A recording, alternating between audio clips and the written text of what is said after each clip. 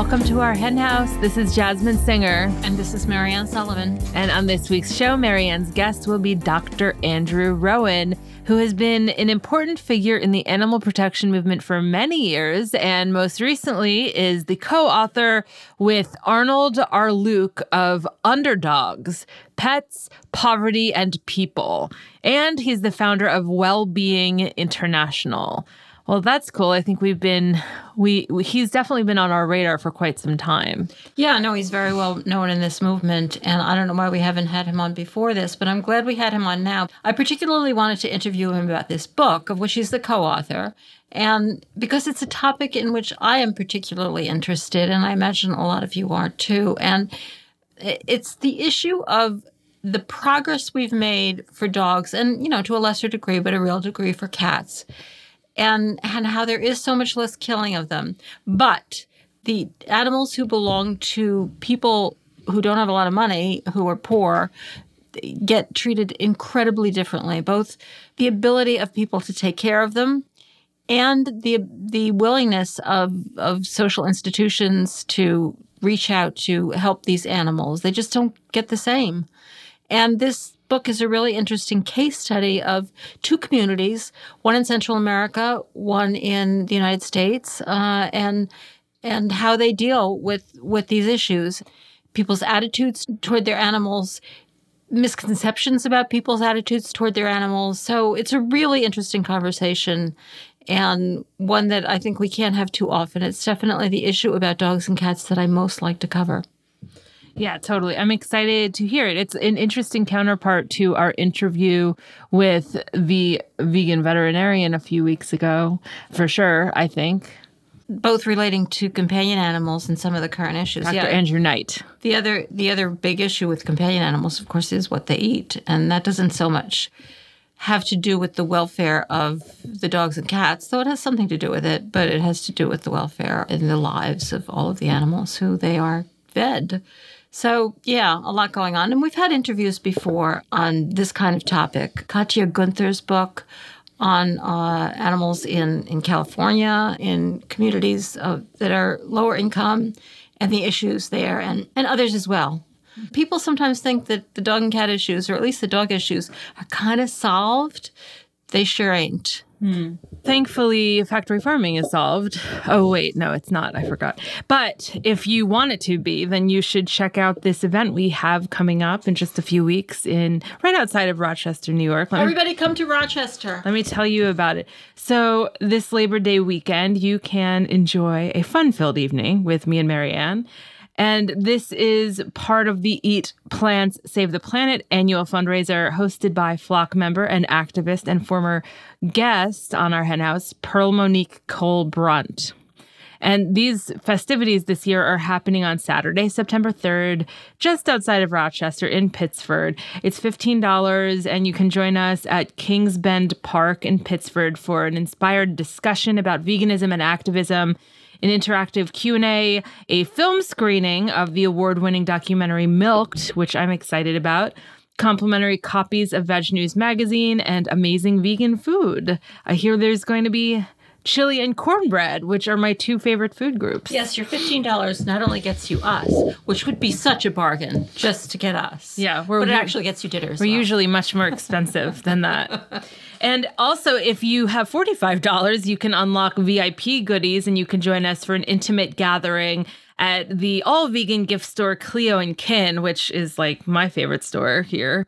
And it is going to be complete with vegan wine and cheese and swag bags, signed copies of both of my books, and you can get 10% off at the all-vegan store, Cleo and Kin. So it's at 6 p.m. or 4 p.m. for the VIPs, and all proceeds are going to our hen house, so that is friggin' cool. I wonder if we can get 10% off, too. I love that store. Well, I don't see why not. It's not, though it's a vegan store, that doesn't mean it's a food store. It's like beautiful housewares and some lovely clothing items and bags, purses, and just a really interesting variety, all vegan, and, by ethical vegans. Yeah. They're in it for the animals. My favorite kind of vegan. Yeah, it is incredible. Lots of books, too, like cookbooks and other vegan books, things like that. Cleo and Kin is like amazing. Okay, follow them on Instagram. So let's talk about a couple other things going on in the news. First, let's talk about horse-drawn carriages. Actually, by the time this airs, I will have just gotten back from New York City, so I'm sure I'll have plenty to report on. But for as long as I can remember, this has been going on, and it's been like quite a fight. But once again, there's drama and sadness, unnecessary cruelty going on in the horse-drawn carriage industry, as recently yet another horse has collapsed due to the heat. The horse's quote-unquote owners, I think, are claiming that the horse had neurological disease, but, you know, it happened to be in the 90s, so I don't think that was the sole reason. If the horse did have neurological disease, why wasn't the horse being treated? I don't know.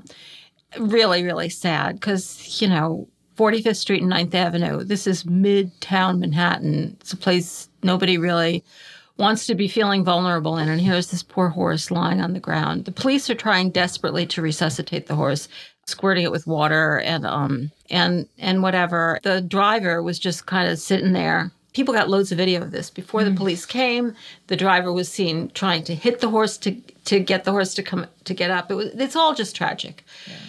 And you're right. This issue, like when I first got involved in animal rights, this issue was already kind of an old animal rights issue in New York City. And there have been so many times when everybody thought we were on the verge of making progress.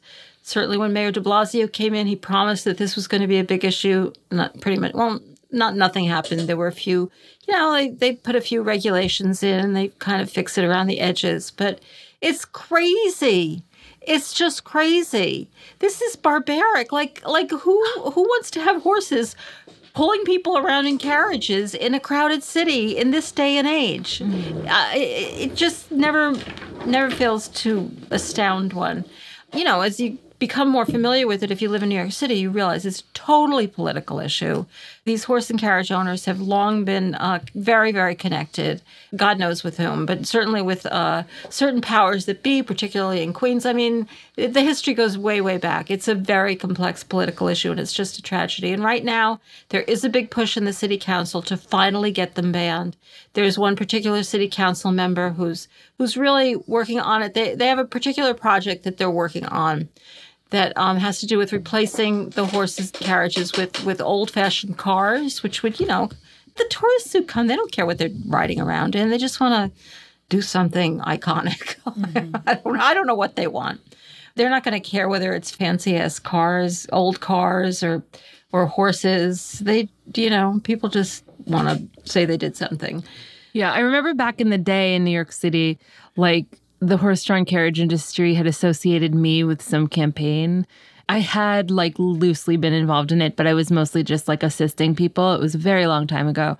Basically, at the start of Twitter, there was like this Twitter bullying, this like, you know, internet bullying against me from everyone. These are ruthless people. Yeah, it was horrible. And I don't think people really had context or rules for how to deal with this. I'm not sure they do it now either, but anyway, it is definitely ruthless, to say the least. And I remember when Liam Neeson stood up for the horse and carriage people. I never saw another. I always liked him as an actor. I never saw another Liam Neeson movie. I don't know whether it's still very, very the old school Irish, you know, New Yorkers from Queens. I don't know whether they're still in charge and control of this, but yeah, it's always been. I'm sad to say, yeah, it's where it's come from. It's a deep, dark story, a deep, dark New York story. And the victims are these poor horses. They just get worn out. And, you know, they're bought usually from the Amish or whatever when they're, you know, a little played out, or they used to be anyway, and but not quite ready to die. And that's what happens to them. Unfortunately, I think Liam Neeson is a racist asshole, just for the record. I think he got in trouble after that, and it came to light that he had made all these racist remarks. So, you know. Well, it kind of all goes together. Yeah, that's true. In other news, from Manhattan to Switzerland, let's talk about this other story. Swiss factory farming ban to be decided at the ballot box. Interesting. Yeah, well, Switzerland, like some states of the United States, particularly California, is very big on ballot initiatives. And they've done a few on animals. And now this is a pretty bold one. This is in Basel, which is just one canton, or that's where it's originating. I guess the vote will be for all of Switzerland. And we once had Charlotte Blattner on the Animal Law podcast talking about the prior initiative, a ballot initiative, that had to do with primates and the use of primates in research. And it was not successful, so they decided to go even bigger, because why not? And Switzerland already has. This article that we're looking at, which is from Swiss Info, claims, and it's actually really true, they have really strong regulations about the treatment of animals. Strong in the sense that they're stronger than everywhere else, not strong enough to satisfy me or you. So everybody's saying, well, why do we have to be better? We're already so great. And they do have, limits on stocking levels and a lot of welfare provisions in their law. But this group, Sentience is the name of the group, wants them to go further. And they have like a organic kind of certification. And they want to use that for the full country of Switzerland, which would basically involves them being kept in very small groups and having a lot of room to roam, which is basically just to get rid of what are called factory farms. It wouldn't keep them from being killed for food. And, it'd be really interesting to see how this goes. You just never know how to predict any of this. So I think this is a great thing to be kept an eye on. The Oregon Ballot Initiative, which we talked about last year, which would actually prohibit the killing of animals, is being reintroduced. So, it's taking a very different approach to kind of the same basic problem. But it would be amazing if they got the Swiss population to actually agree to impose these standards. They're called the Bio Suisse standards onto everything. Why not? If the people who are against this are saying, well, we already do what's humane, then how do they explain that there are these better standards for Bio Suisse, which is their organic standards? So that's got to be even more humane or less inhumane, which is really what we mean all the time, isn't it? We were in Basel once. They had a ton of vegan food.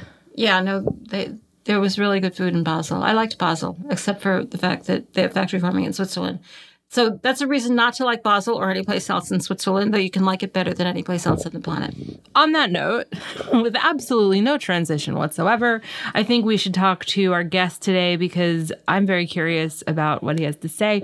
Dr. Andrew Rowan founded the Tufts Center for Animals and Public Policy and started the first graduate degree in the world on animals and public policy back in 1995. He is the founding editor of AnthroZoos and author and editor of numerous books on human-animal issues, including the 4-volume State of the Animals series, and most recently, the co-author with Arnold R. Luke of Underdogs, Pets, People, and Poverty. He is president of Wellbeing International, a new nonprofit seeking solutions for people, animals, and the environment. He will be joining Marianne right after this. I'm Miyoko Schinner of Miyoko's Creamery, and today I want to share my love story with you. But first, I want to let you know that you can get 15% off your next order at miyokos.com with offer code HENHOUSE15. Growing up, my father and I would travel to faraway places in search of cheese. Ripe cheese, stinky cheese, velvety, soft cheese. It was an obsession we bonded over. Our shared love for cheese took me to France, Italy, and nearby Sonoma. As I got older, my tastes remained the same, but my values changed. I became a true lover of animals, not as ingredients, but as living beings. In those days, there was no way to satisfy both my palate and my soul, so I started making cheese myself by culturing plant milks instead of animal milks. Through trial and many errors, through the noise of naysayers, and through a commitment to compassion and craft, I made something I love, and I'm here to share it with you, for you to share with your loved ones. At Miyoko's Creamery, we craft the finest plant milk dairy products in the world, right here in the heart of California's famed wine region, Sonoma. Through our craft, plant milk, cheese, and butter, we honor traditional dairy-making methods while finding novel ingredients with nature's bounty. The food we make is made of love for the planet, for all living beings, and for you. With love, Miyoko. 15% off your next order at miyokos.com with offer code HENHOUSE15. Welcome to our hen house, Andrew. Thank you for having me. It is such a pleasure to have you. You have such a long and illustrious history in the animal protection movement. And today we're talking to you specifically because I was so intrigued by this book. But I also want to talk to you about all of the other work you're doing as well. And I do want to talk about the book because it's an issue that I am particularly interested in. And that, of course, relates to the relationship between dogs and poverty, I guess. And we tend to think that many of the problems associated with unhomed animals, at least dogs, maybe not cats so much, are somewhat resolved, that we've made a really lot of progress. But the fact is, just as people who are dealing with poverty live very different lives from those who are middle or upper class, animals whose people are dealing with poverty may live very different lives as well. And that's really what you're talking about in this book. Can you just talk us a little bit of the overall view of some of these contrasts between the lives that animals live? Sure. Poverty affects not just people, but the animals that share their homes with them. I've dealt a lot with the issue overseas, looking at street dogs and roaming cats overseas. So it's not generally regarded as a big issue in the United States, but it is. It has a significant, poverty, of course, has a significant impact, whether it's in the United States or in India, for example. It's a really important factor in looking at just how people interact with their animals and just how the human-animal bond develops. It doesn't affect the strength of the bond, but it does affect some of the conditions that are surrounded. And the book, which I should have named Underdogs, Pets, People, and Poverty, reports on a specific study which was done in two different locations, one in the U.S., one in Costa Rica. And it set out to examine one aspect of the issue of poverty, and that's basic vet care, which obviously is very important for people who are keeping animals. I felt like you tried to look at one thing and ended up having to look at, because all of the issues are so intertwined, you looked at many other things as well. And it's really a fascinating look into the lives of dogs who are living with people who are living in poverty. Can you just tell us a little bit, though, about the initial specific goal of the study regarding vet care? So Arnie Arluk is my co-author on the book, is a very skilled and insightful ethnographer. What that means is he goes into communities and talks to people about particular topics. And Arnie, many years ago, I first met Arnie when I was up at Boston at Tufts Veterinary School. And he was then interested in the whole issue of animal research and what was going on inside laboratories that were using animals for research. And so I was able to help him gain access to some laboratories, and several papers came out of that. And so we've kept in touch over the years, and he's always looking for a new research project. And I thought that a research project that looked at different cultures in terms of how they engage with their animals would be something that would be of interest to him, and it turns out it was. And so we were able to find some funding and connect him with a group in Costa Rica that I've had a long-standing relationship with. And so he went down to Costa Rica and looked at the ethnography of human pet, or mostly dogs, but there are a few cats in the book, how people interact with the animals. And of course, Costa Rica is not as high income a country as the United States. It's medium to low. And so he was looking at how low-income people in Costa Rica dealt with some of the issues that they were dealing with, and specifically how they dealt with the issue of veterinary care.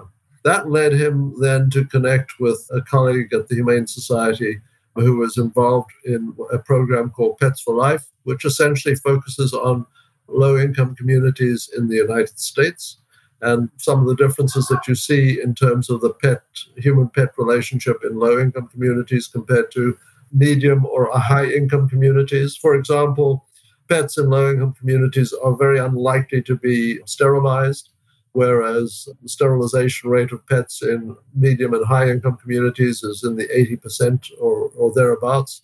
And that's, of course, driven by economics and also availability, because there are very few veterinary practices in some of these low-income communities. So it's awkward trying to get your animal to a vet, even if you had the means to do that. Transport is another big issue. So the veterinary care becomes an important part of the book, because It's a distinguishing factor between what happens in medium and high income communities in the United States and low income communities in the United States. So that's why there's a lot of material in the book about what you do. Do you sterilize the animal? And why would you do that? And why is there a difference between different income levels in different parts of the country?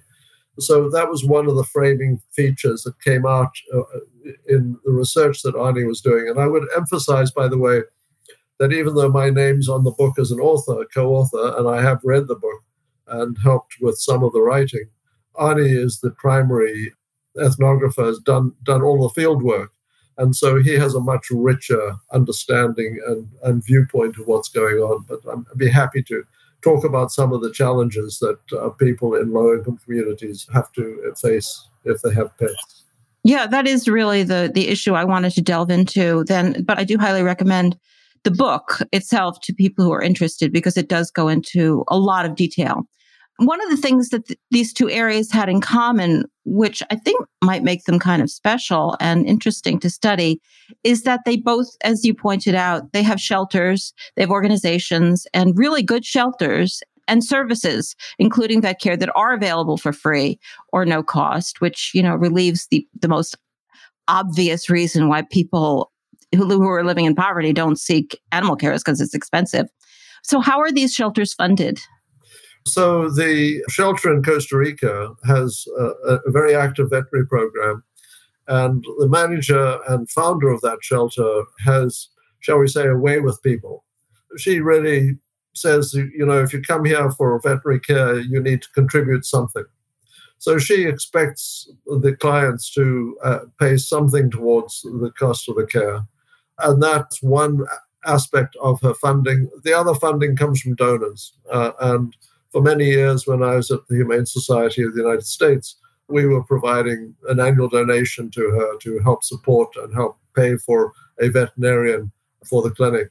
I would say this, that you say that these are good shelters, and in fact, the shelter in Costa Rica, AHPPA are the initials. It stands for, actually, I won't even go into it's just called El Refugio, the refuge. And the shelter in Costa Rica has seen a huge change in its intake and its adoption program.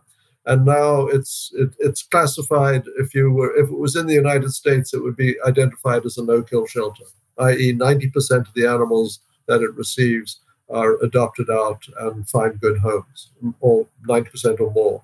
It has proved to be very successful, and it has changed, I think, I can't prove this definitely, but it has changed the way Costa Ricans deal with their animals in interesting and helpful ways in terms of animal protection. Yeah, it really does demonstrate how hugely important having that kind of leadership is. And what about the shelter in North Carolina? Well, so the Humane Society of Charlotte serves an area in Charlotte, that's West Charlotte, that's low income, primarily minority, and has all of the usual issues that you would expect. It's a food desert, it's a veterinary desert, it's a health desert, So you have these communities. The Pets for Life group that works in low-income communities refers to it as the yellow blob. There's this area in these communities that have very few services.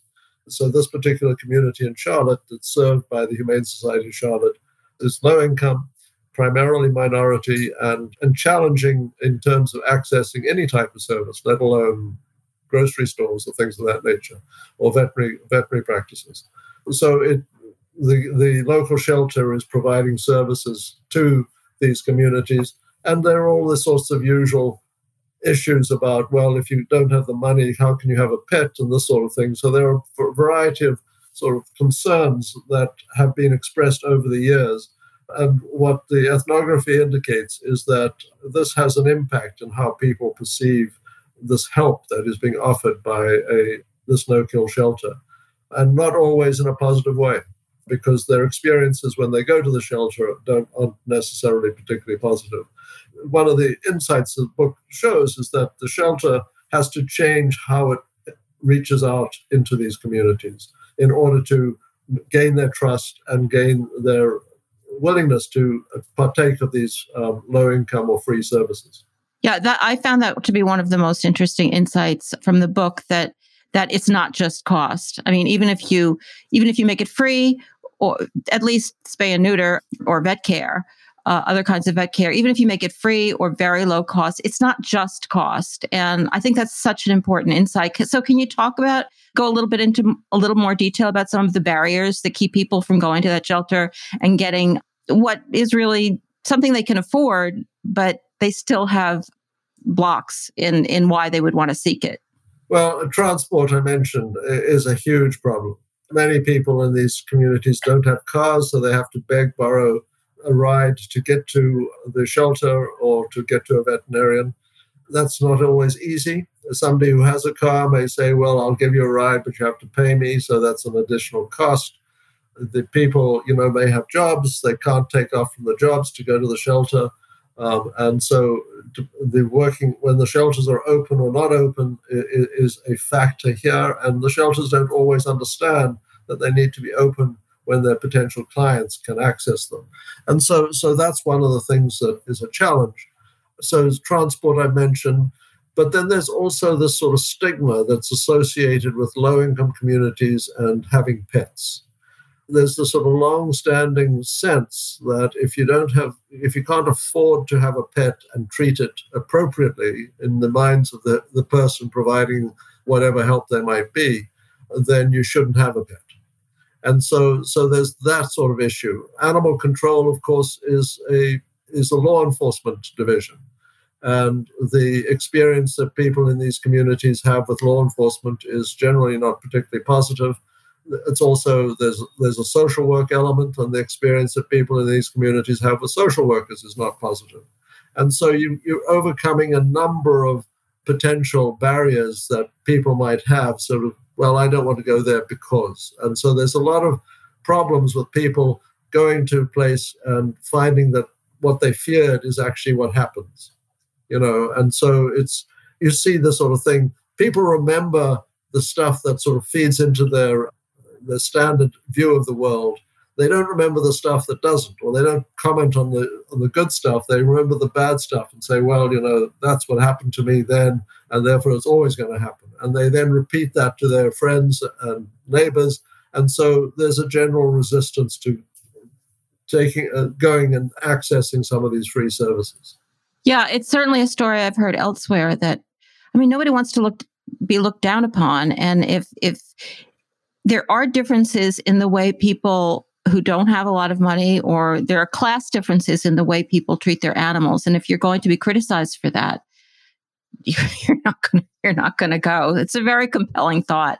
And one of the things that was really interesting about this study, there were two groups. They were in totally different cultures, different countries, but similar class. So let's talk about income. That income has an enormous effect on people's attitudes towards their companion animals, perhaps even more than the fact that they live in different countries and essentially different cultures. I would argue that income doesn't have an impact on attitude, but it does have an impact on behavior. And so that's one of the key issues here, is that people without money or without resources have more trouble providing support than people with money and with resources. So it's more about the behavior issues rather than the attitude issues. The human-animal bond appears to be as strong in West Charlotte as it is in Washington suburbs. But that's not a major issue. It's just what people are able then to do to support that bond. That's more of a challenge. Not many of the animals are sterilized. It's an expense that not many people can afford in these communities. And I haven't really seen it work. That's the other thing, is that what we find in, say, a place like Costa Rica, when you actually go out and offer these sterilization services in these outreach clinics, it changes the way people behave with their animals. And they suddenly say, oh, that's what I do to take care of the animals. It's not that they've just never been shown what to do. And so they now have a modeled behavior, and they start mimicking that behavior. And so the way that people interact with their animals changes.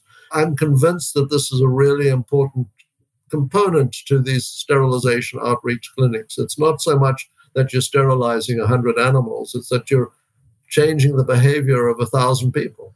Yeah, that does seem to be very, very important in having an effect on animals. In addition to that, as we mentioned at the beginning, you started out to talk about vet care, but being poor is hard in a million ways. It's not just hard in your ability to access vet care. And there are other barriers created by poverty other than the lack of access to vet care that can really affect people's relationship with animals. And I think, at least from what I've seen, particularly in working in New York City, is housing. Just if people are going to get evicted on a fairly regular basis, and that is happening way too often, at least in this country, maybe the housing issues are different in Costa Rica. Obviously, the level of commitment you can make to your animal is going to be different. I mean, you're just living in a constantly tenuous circumstance. So should part of the goals of the animal protection movement to be protections from eviction, more rental housing that accepts animals, just helping people find housing where they can create a stable relationship with animals? That is a critical factor because housing stability is much lower in a low-income community than in a middle-class or upper-income community.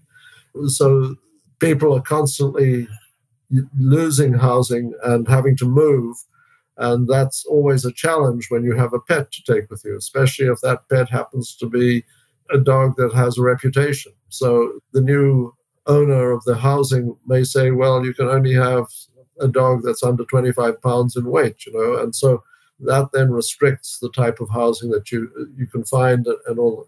And it is a very big part of the problem that people in low-income communities have in terms of identifying who can take the dog. If I have to leave and go somewhere else, can I find somebody who has housing that will accept the dog? That's a major factor in these communities. I'm not sure it's as much of a factor in a place like Costa Rica, although housing restrictions exist globally. So that's not.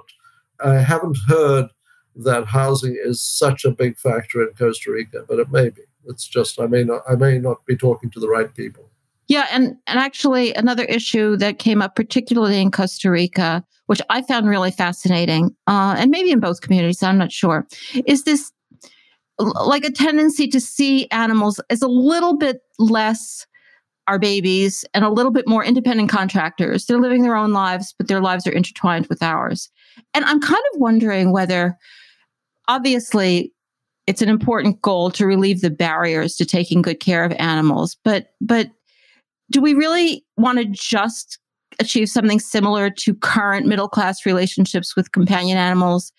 Or is there any place for the notion that we've all actually lost something when so many people see them in a kind of infantilized way? Is there room to learn something here from people's relationships with animals in other, maybe even lower income settings?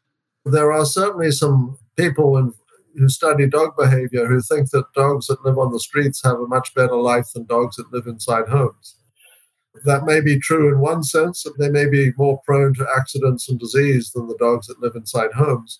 And so health-wise, they may be better off if they're living inside homes, but that's a rather paternalistic approach to whether or not the dog is enjoying him or herself.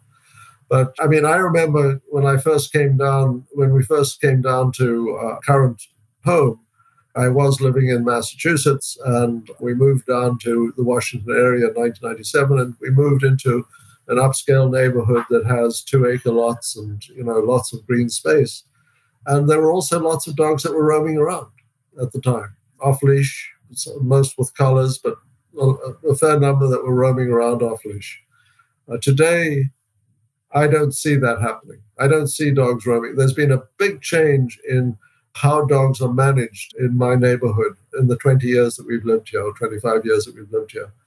And that led me to start thinking about the changes that have occurred over longer periods. So back in the 1950s, 1960s, there were maybe 25 or 30% of dogs were roaming free on the streets. Now they were owned, I suspect they were all owned, but those dogs have disappeared from American streets by and large. They're still in places like Native American reservations and maybe some inner city communities. But by and large, they've disappeared from American streets. But they're present on streets in Costa Rica and in India and in Africa and places like that. So these are roaming dogs that have a home or have somebody who says, yes, that's my dog. They're not actually in the house. They may not be allowed in the house. They may sleep outside, but they're provided with some food, maybe some water. So there's what I'm seeing happening in Costa Rica over the last 25 years is a change in that relationship. So in 2003, there was a survey done in Costa Rica that asked people where the dogs slept at night, and 27% of the dogs slept indoors. Today, that figure is almost 70% of the dogs are sleeping indoors at night. So they're much more controlled, and that you could say is better for the dogs and for the people, but the dogs have also lost something. They're not sort of free to sort of roam around and greet their friends and do whatever it is that dogs do in the middle of the day when they're not under the control of their human owners. So there is a loss involved in that, but then you have a much healthier animals. They live longer. Typically, an animal that is properly cared for is going to live twice as long as a street dog, at least twice as long. So you're giving up freedom for some lifespan longevity, more years, and more attention, more cuddling from your owner. It's an interesting philosophical point as to which is better. There's always the argument, is it better to be a happy pig or unhappy Socrates? So, when you start looking at what is better for an individual, so I suspect that dogs regret the fact that they've lost some freedom. By bringing it up, I'm not saying I think that we should go, just have street dogs or whatever. Neither answer is entirely satisfying. I'd just like to, I appreciate your willingness to accept that there are advantages to dogs in both of these, and neither is perfect. And perhaps we can keep that in mind and learn a little something about what is better for our dogs. And maybe, I'm the worst. Like I would never let a dog off leash. Like I baby them, but I'm not saying that I have the perfect answer. They're not babies. They're grown-ups. Don't we all? So our dog, Abby, is a sweetheart, and she gets thoroughly babied in our house. She hates the sound of lawnmowers, so if there's somebody mowing a lawn in the neighborhood, she wants in. She doesn't want it to be outside. But otherwise, she loves being outside in the sunshine, and sort of we have invisible fence, so she's free to roam in our property. And she goes out and terrorizes the chipmunks and whatever other creatures are out there. She goes after the frogs as well. But mostly the frogs are protected from Abby because every time they move, she starts back. It's funny to watch her sort of looking at a frog, and then the frog hops and Abby will dart back. So she loves to be outside, but not if there's lawnmowers and not if it's raining. She does not like being outside if it's raining. And when it's really hot, she likes to be inside in the air conditioning. So, Yeah, no, they definitely cooperate with being babied frequently. They can be very enthusiastic about it. And it's always appreciated when, even if they still have their hunting instincts, that they're not that good at it. So we don't send them out there. That's always a problem with the idea of cats going out there to kill, which is what they do. But anyway, I digress. I want to talk about Wellbeing International, which is, of course, the organization that you founded and are currently with. But before that, I have one more question, because the goal here was to find out barriers that existed for people to make use of low-cost veterinary care. And in both of the places that you studied, you pointed out there were effective shelters. So veterinary care was at least somewhat available, actually pretty available. But what about the other question? A lot of people are living with animals and they do not have availability of low-cost veterinary care. How does that change? Is this a charitable endeavor? Is this like people from wealthier countries making this happen? They're not even making it happen. In the US, we still have places that don't have available cheap veterinary care. So we may solve the problem of getting people to use it, but how do we get it there for them to use? So it's a complicated issue. And what I'm seeing at the moment is that there's a big increase in veterinary resources and veterinary capacity in Costa Rica. So the number of veterinary clinics in Costa Rica has probably quadrupled since 2000, and providing additional employment for veterinarians in the country. But also the reason why that the number of veterinarians has quadrupled is because people are taking their animals to the vet.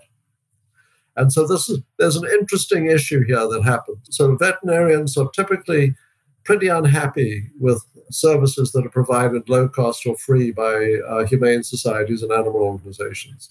They regard it as unwarranted competition, and if the local animal group is tax exempt and they're not, they have to pay business taxes, then that's an added insult to injury, that's a problem. But what I think's happened in Costa Rica in the last 25 or 30 years is that the animal movement has increased the value of animals, of companion animals, and has shown people that, you should take your animal to the vet. And that's why the veterinary profession has expanded so dramatically in Costa Rica in the last 20, 25 years. If you look in the United States, companion animal practices and small animal clinics were relatively rare in the 1940s, and then sort of came roaring ahead as pet ownership and people's interest in sort of taking care of their animals increased. And so we can track how much people spend on pets, and the proportion of one's household income that goes on your pets has been going up steadily since 1950, according to the U.S. Commerce Department statistics. And the number of small animal clinics has been going up steadily in the United States. And so I suspect that, in fact, it benefits a local veterinary community to have these types of services provided, because at the end of the day, in a place like Bali in Indonesia, for example, there was an animal group that was providing mobile clinic services to local villages. But they were only there maybe once a month. So the rest of the month, there are no vets, there's no free service. You now have to go to your private practice. And what they found was that the local veterinarians, the professional veterinarians, opposed them initially and then started welcoming them in. And the reason why that happened was because for those 30 days of the month that the free clinic was not available, people were going to the local vet. And so they start spending money in the local vet. It increases the capacity, the demand for veterinary services. Veterinary services grow, infrastructure develops. And so it's beneficial to the veterinary profession as well as to the animals, as well as to the pet owner. That's a fascinating story, the Bali story. That's fascinating. In Costa Rica, I haven't been able to document it as tightly as I would like, but there has been a huge increase in veterinary capacity and the number of clinics that operate in Costa Rica. I mean, in a place like Jaipur in India, there were basically 2 veterinary clinics in the city of Jaipur at the turn of the century. There are now 21. And so again, that happens because people are now valuing the animals more, are prepared to pay for that extra veterinary care. And I just think it's interesting that it just allows people to allow themselves to value the animals if they become capable of caring for them. Obviously, if you know that you can't care for your animal and you can't get food for your animal and you can't get vet care for your animal, you're going to resist wanting to get attached to that animal. So it all works to the positive, and then you don't have as much pleasure in the relationship. So it does all work together. Speaking of working together, that was such a great segue that I just thought of, because I want to talk about Wellbeing International. And it seemed like one of the themes of Wellbeing International is to see people, animals, and the environment as kind of intertwined systems. Can you talk about why that you consider that such an important overall view at this point? So it happens that my wife has spent a lot of her career, she's a CPA, she spent a lot of her career working in human development NGOs and things of that nature, disaster response NGOs. She has that background. I have this background of working in an animal protection organization professionally for 35, 40 years. And so when we got to that stage in our lives where we're moving on, she was indicating, well, maybe we should start our own NGO. And so she came up with the name Wellbeing International. It's resonated with me. And then she came up with the tagline, seeking solutions for people, animals, and the environment. And that certainly resonated with me, because one of the things you see is that you can't really solve animal problems without solving people problems and environmental problems too. And so if we want something that's truly sustainable, and I compliment the United Nations for developing the Sustainable Development Goals, but they haven't done it as comprehensively as they should do it. You need to include animal well-being and environmental well-being in that equation in order to get something that's truly sustainable. And there's some fascinating elements to that we've been exploring at Wellbeing International. I mean, for example, I spent most of my career working on animal protection, but because we're looking at human and environmental issues, I've also been looking recently at human well-being and human happiness. And it's fascinating if you start looking at the research on human happiness. Did you know that there's a low point in happiness overall at the age in your 30s? And then as you age up to the 70s, before you start becoming decrepit, your happiness increases steadily from your 30s up to your 70s. That totally resonates with me. Your 30s are the best time. Like, they're the best time. You should be at your happiest. Like, your health, well, for most people, if you're healthy, if you have an income, you're strong, you're having fun. And I would, having fairly recently entered my 70s, I would definitely say it's just so much easier, except for the impending doom. Yeah, except for the impending doom. I mean, Confucius commented about that. Had his statement. Confucius has statements for most things. And he sort of talked about 15, he had to learn a lot of stuff. And then he had to develop his career and structure. But finally, when he came to be 70, he could just do what he wanted to do. Right. Of course, Social Security helps. Yeah, Social Security certainly helps. I'd never thought about it that way. And so our children are now in their 30s and embarking on their careers and families and things like that. And it's and you can see, I mean, it's a stressful period. There are more stresses in your life than there are right now. At 70s, we're doing what we want to do and sort of pleasing ourselves rather than taking care of, well, we have to take care of ourselves, but our parents have died, so we don't have that worry going on, and our children are generally old enough to take care of themselves. So there's always a bit of a worry about the children, but I mean, you're in a much better place overall. I understand that the work that you're doing, the more specific work, aside from the overall view, has been focused to some extent on Ukraine. I assume that it's in response to the crisis going on there. Can you just tell us a little bit about your work there and the current situation regarding animals? Well, in fact, Eastern Europe is an interesting place in terms of animal welfare. They've never really had a particularly strong non-profit community in Eastern Europe. There are non-profits that work there and that are having an impact, but they tend to be smaller and less well-resourced compared to, say, the RSPCA in the United Kingdom or the German Tierschutzbund or some of these other large organizations. And so they've struggled a bit in terms of what they can do and can accomplish. And so we're looking at Ukraine as an opportunity in a sense. Rahm Emanuel, one of the democratic politicians, maybe it was Kissinger, said, never let a good crisis go to waste. And there's an opportunity here to start, I think, sort of developing a better resourced animal protection community in Eastern Europe. And Ukraine is certainly going to need to do something. Millions of refugees have left the country with their animals.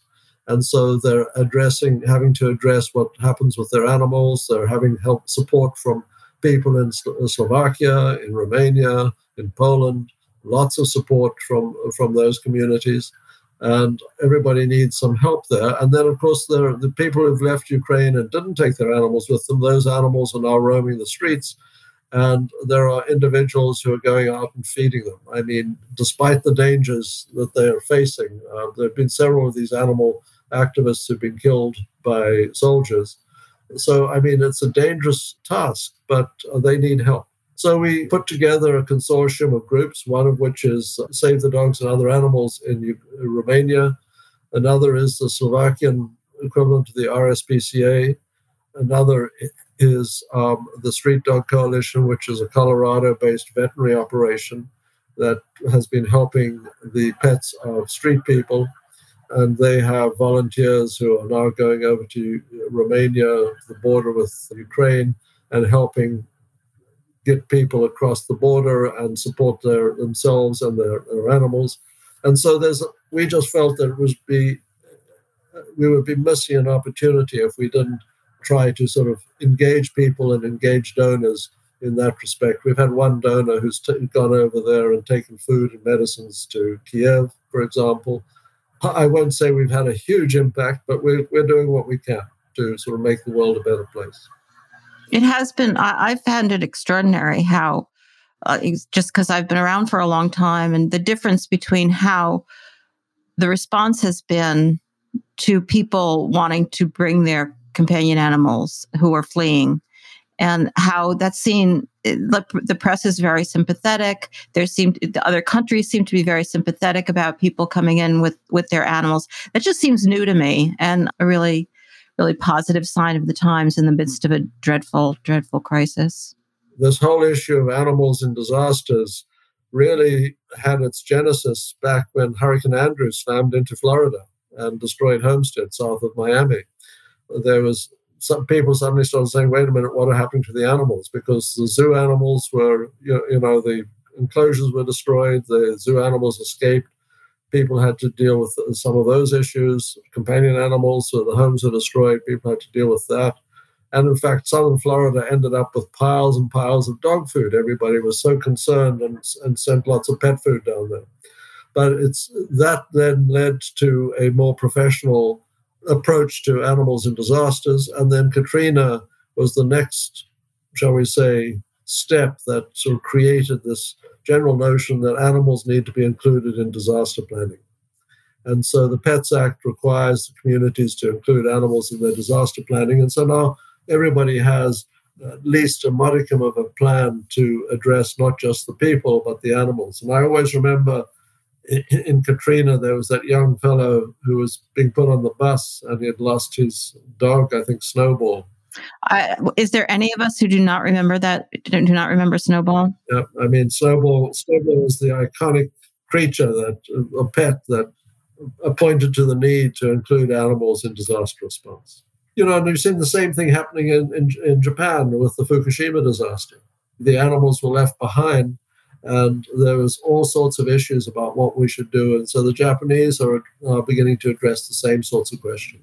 Yeah, and the thing I see in Ukraine, which I think is probably emblematic, and it really links to everything you've been saying in this interview, that as the systems have improved and as respect has been given to the idea that animals matter in these situations, you just see everyday responses, like from the press and from other people, like kind of giving themselves permission to care about this and think that this is a legitimate issue and to engage their own emotions about helping people help their animals. So it's very inspiring. I wish we could spread it to every issue that involves animals. Well, I think it is spreading. And I know I've been in the movement for 40 years, for more than 40 years. And there was a time when I would be confronted at cocktail parties. Why are you working on animal issues when there's so many human problems, That doesn't happen anymore.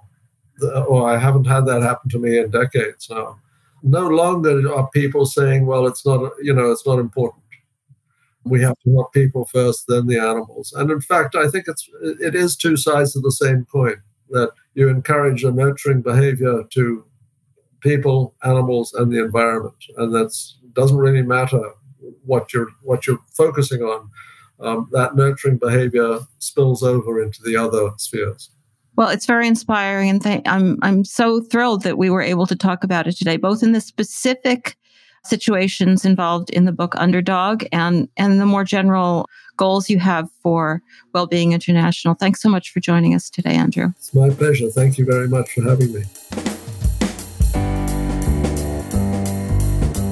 Greetings, listeners. Just a reminder that if you are a Flock member, you will get a link to the bonus segment in your email on the Tuesday after this podcast episode goes up, or you can always find it on the Flock Facebook group.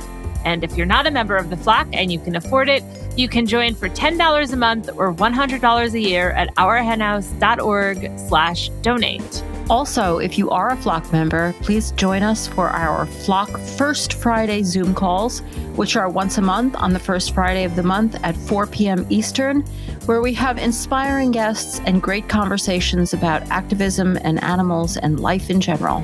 So if you're a member of the Flock, check out that Flock Facebook group for updates or write to us at info@ourhenhouse.org. And if you write to info@ourhenhouse.org, you can also set up a one-on-one conversation with me too, which I hope you do because I always have a lot of fun and I want you to also. And thanks so much for joining us in our mission to change the world for animals. Bye. Anxieties are rising. 2 stories today from the National Pork Producers Council. First one. Massachusetts state law delay keeps breakfast on the table. Of course, nothing has caused the pork industry more anxiety than the idea that they will have to stop using gestation crates, and thus the continuing fight against California's Prop 12, which has gotten most of the attention, of course, is now pending in the Supreme Court, which we're all worried about.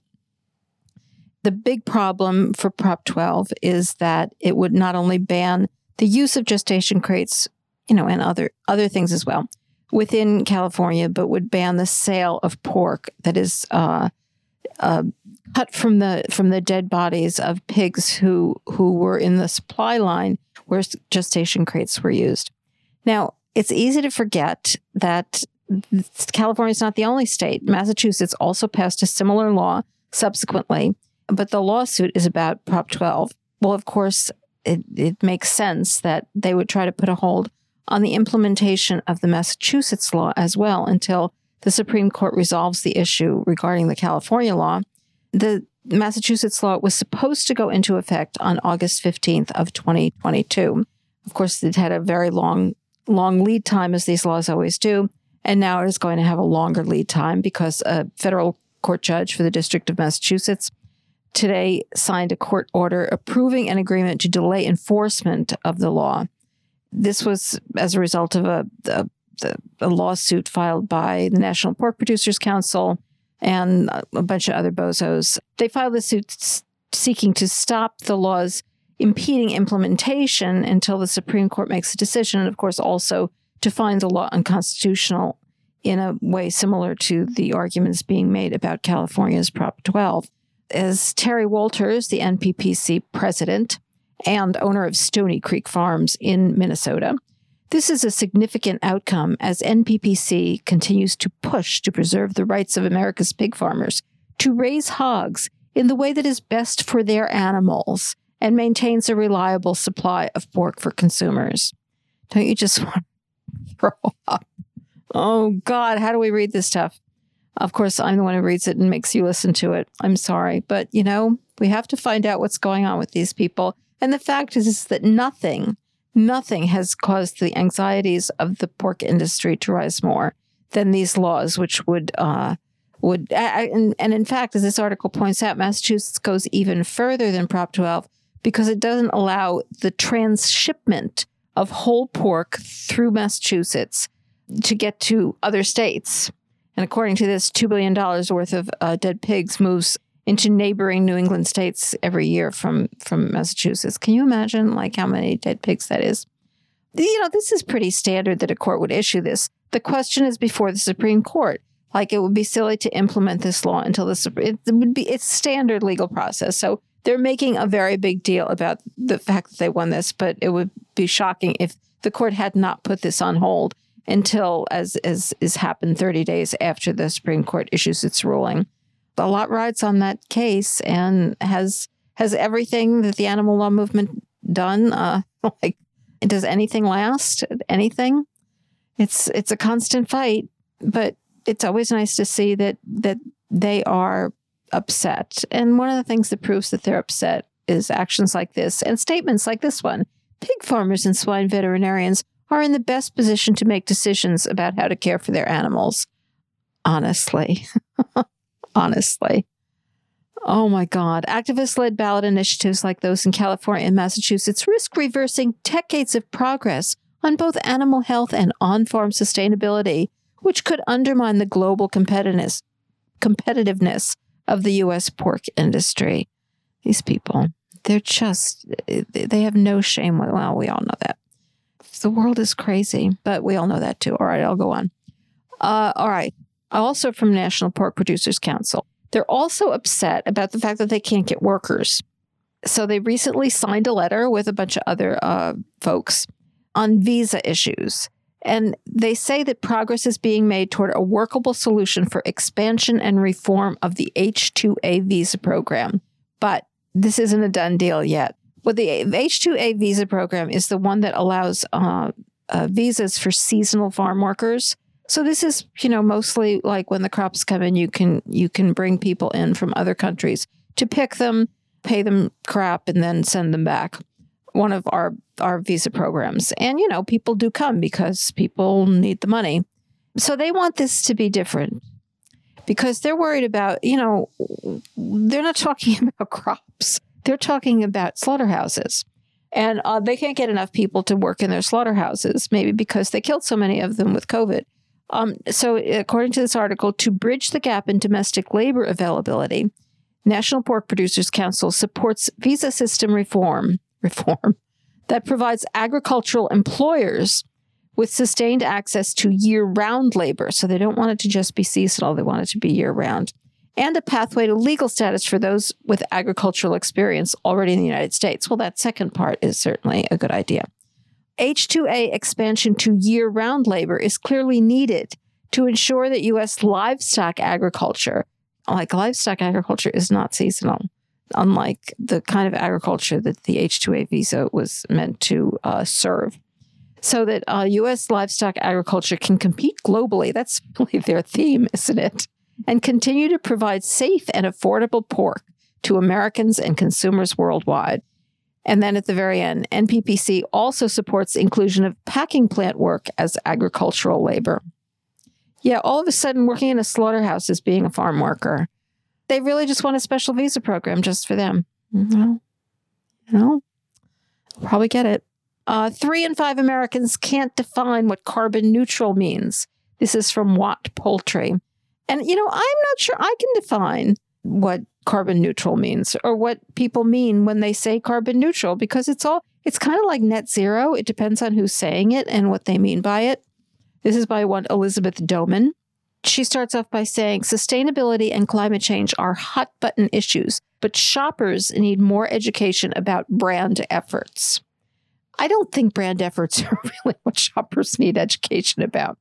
Let me start with the term net zero. That's not what this article is about, but I always find it confusing because some people, when they're redoing their house and putting solar panels on top and insulation in the walls and all of that, they call their house net zero because their house is actually producing through its solar panels or its geothermal wells or whatever as much energy as it is using. So the net energy use is zero, like it produces as much as it uses.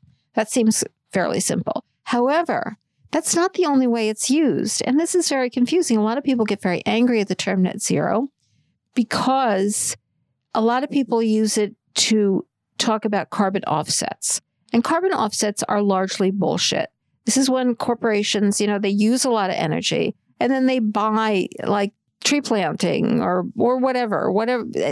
And there's a lot of articles that have been out saying that a lot of these carbon offsets, like the kind that the airplanes have, you can buy a carbon offset if you fly. Well, it's largely bullshit. It doesn't nearly offset the amount of carbon that you're actually responsible for releasing into the atmosphere.